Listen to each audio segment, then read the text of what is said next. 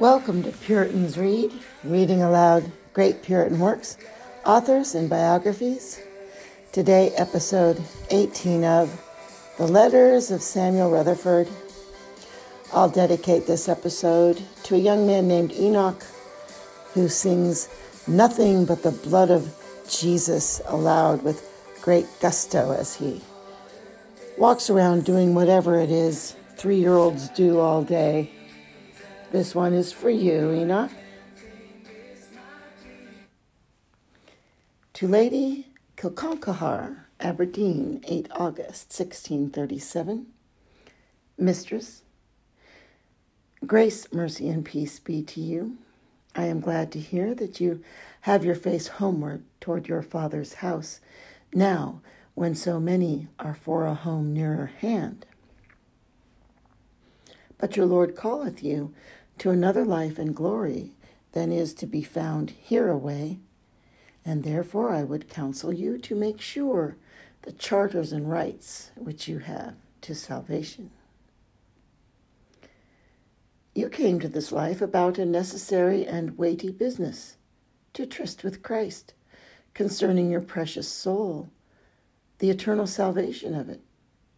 This is the most necessary business you have in this life, and your other concerns beside this are but toys and feathers and dreams and fancies. This is in the greatest haste and should be done first. Means are used in the gospel to draw on a meeting betwixt Christ and you.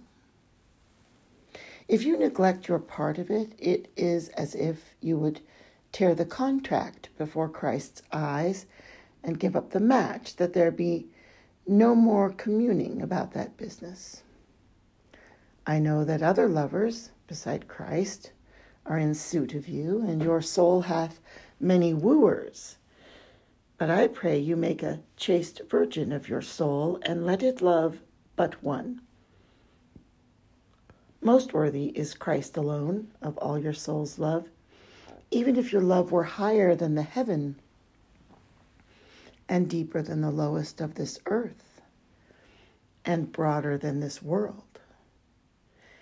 Many, alas, too many, estrange their souls from Christ.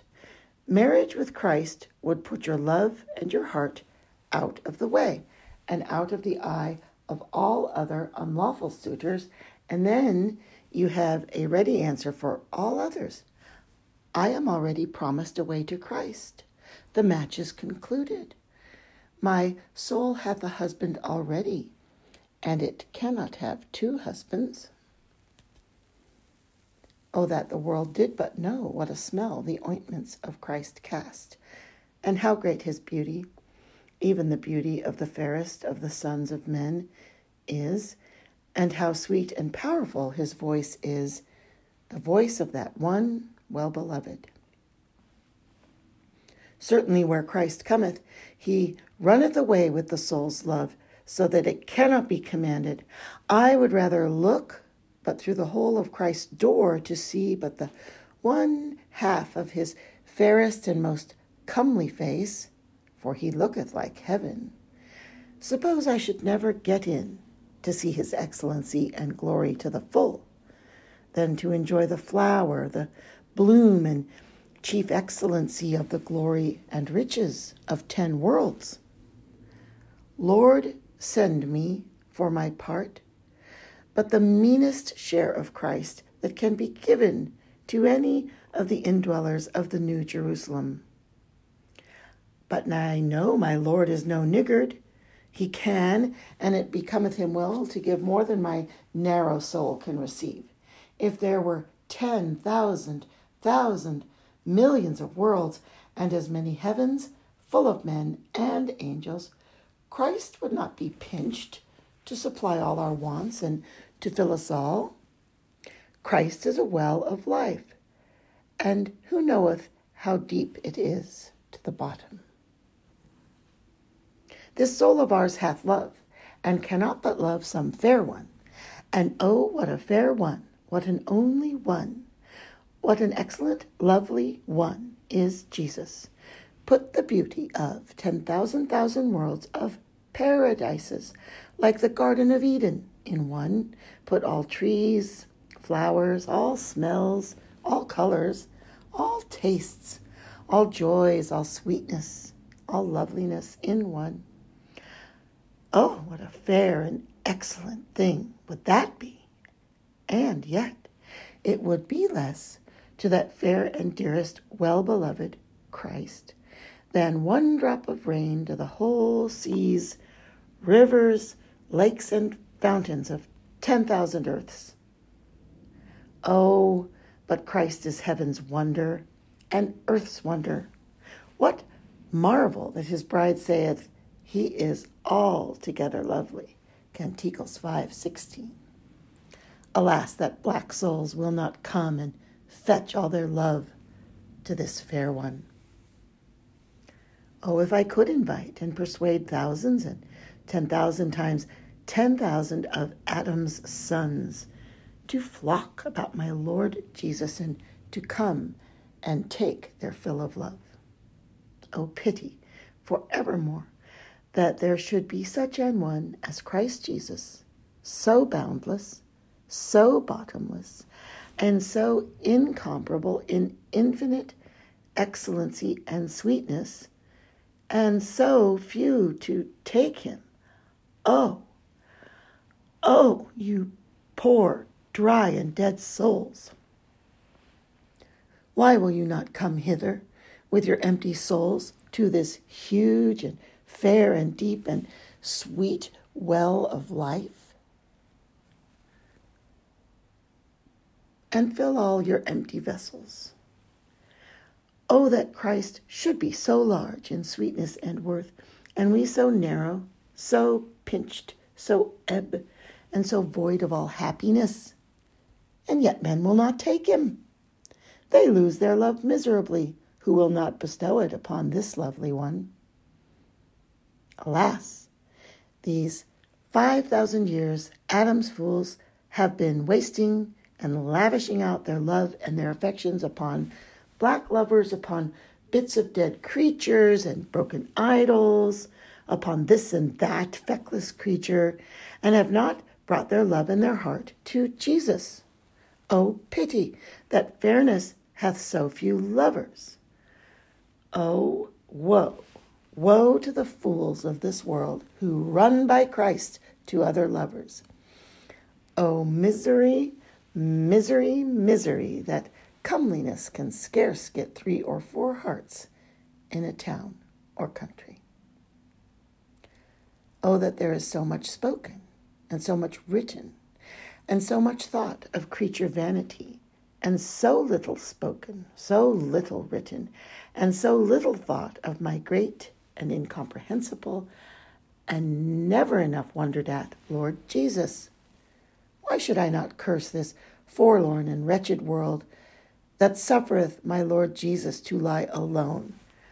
O damned souls, O mistaken world, O blind, O beggarly and poor souls, O bewitched fools, what aileth you that you run so from Christ? I dare not challenge Providence that there are so few buyers and so little sale for such an excellent one as Christ. Oh, the depth and oh, the height of my Lord's ways that pass finding out. But oh, that men would once be wise and not fall so in love with their own hell as to pass by Christ and miskin him.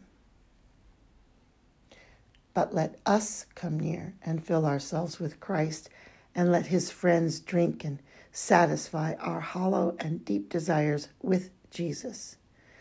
Oh, come all and drink at this living well.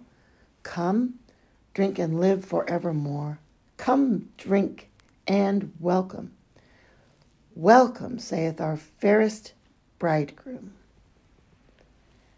No man getteth Christ with ill will. No man cometh and is not welcome. No man cometh and rueth his voyage. All men speak well of Christ who have been with him. Men and angels who know him will say more than I can do, and think more of him than they can say. Oh, that I were misted and bewildered in my Lord's love. Oh, that I were fettered and chained to it. Oh, sweet pain, to be pained for a sight of him. Oh, living death. Oh, good death. Oh, lovely death, to die for love of Jesus. Oh, that I should have a sore heart and a pained soul for the want of this and that idol. Woe, woe to the mistakings of my miscarrying heart that gapeth and crieth for creatures, and is not pained and tortured and in sorrow for the want of a soul's fill of the love of Christ. Oh, that thou wouldst come near, my beloved. O my fairest one, why standest thou afar? Come hither, that I may be satiated with thy excellent love. Oh, for a union. Oh, for a fellowship with Jesus. Oh, that I could buy with a price that lovely one. Even suppose that hell's torments for a while were the price. I cannot believe but that Christ will take pity upon his pained lovers and come and ease sick hearts who sigh and swoon for want of Christ. What heaven can there be liker to hell than to desire and whine and fall a swoon for Christ's love and to want it? Is not this hell and heaven woven through each other? Is not this pain and joy, sweetness and sadness in one web, the one the weft, the other the warp? Therefore I would that Christ would let us meet and join together, the soul and Christ in others' arms. Oh, what meeting is like this, to see blackness and beauty, contemptibleness and glory, highness and baseness, even a soul and Christ, kiss each other. Nay, but when all is done, I may be wearied in speaking and writing, but oh, how far am I from the right expression of Christ or his love? I can neither speak, nor write feeling, nor tasting, nor smelling. Come, feel and smell and taste Christ and his love, and you shall call it more than can be spoken. To write how sweet the honeycomb is not so lovely as to eat and suck the honeycomb. Rest with Christ will say more than heart can think or tongue can utter. Neither need we fear crosses or sigh or be sad for anything that is on this side of heaven, if we have Christ. Our crosses will never draw blood of the joy of the Holy Ghost and peace of conscience. Our joy is laid up in such a high place that temptations cannot climb up to take it down. This world may boast against Christ, but they dare not strike. Or if they strike, they break their arm in fetching a stroke upon a rock. Oh, that we could put our treasure in Christ's hand and give him our gold to keep and our crown. Strive, mistress, to thring through the thorns of this life to be with Christ. Tyne not sight of him in this cloudy and dark day. Sleep with him in your heart in the night. Learn not from the world to serve Christ, but spirit himself the way. The world is a false copy and a lying guide to follow. That was episode 18 of The Letters of Samuel Rutherford.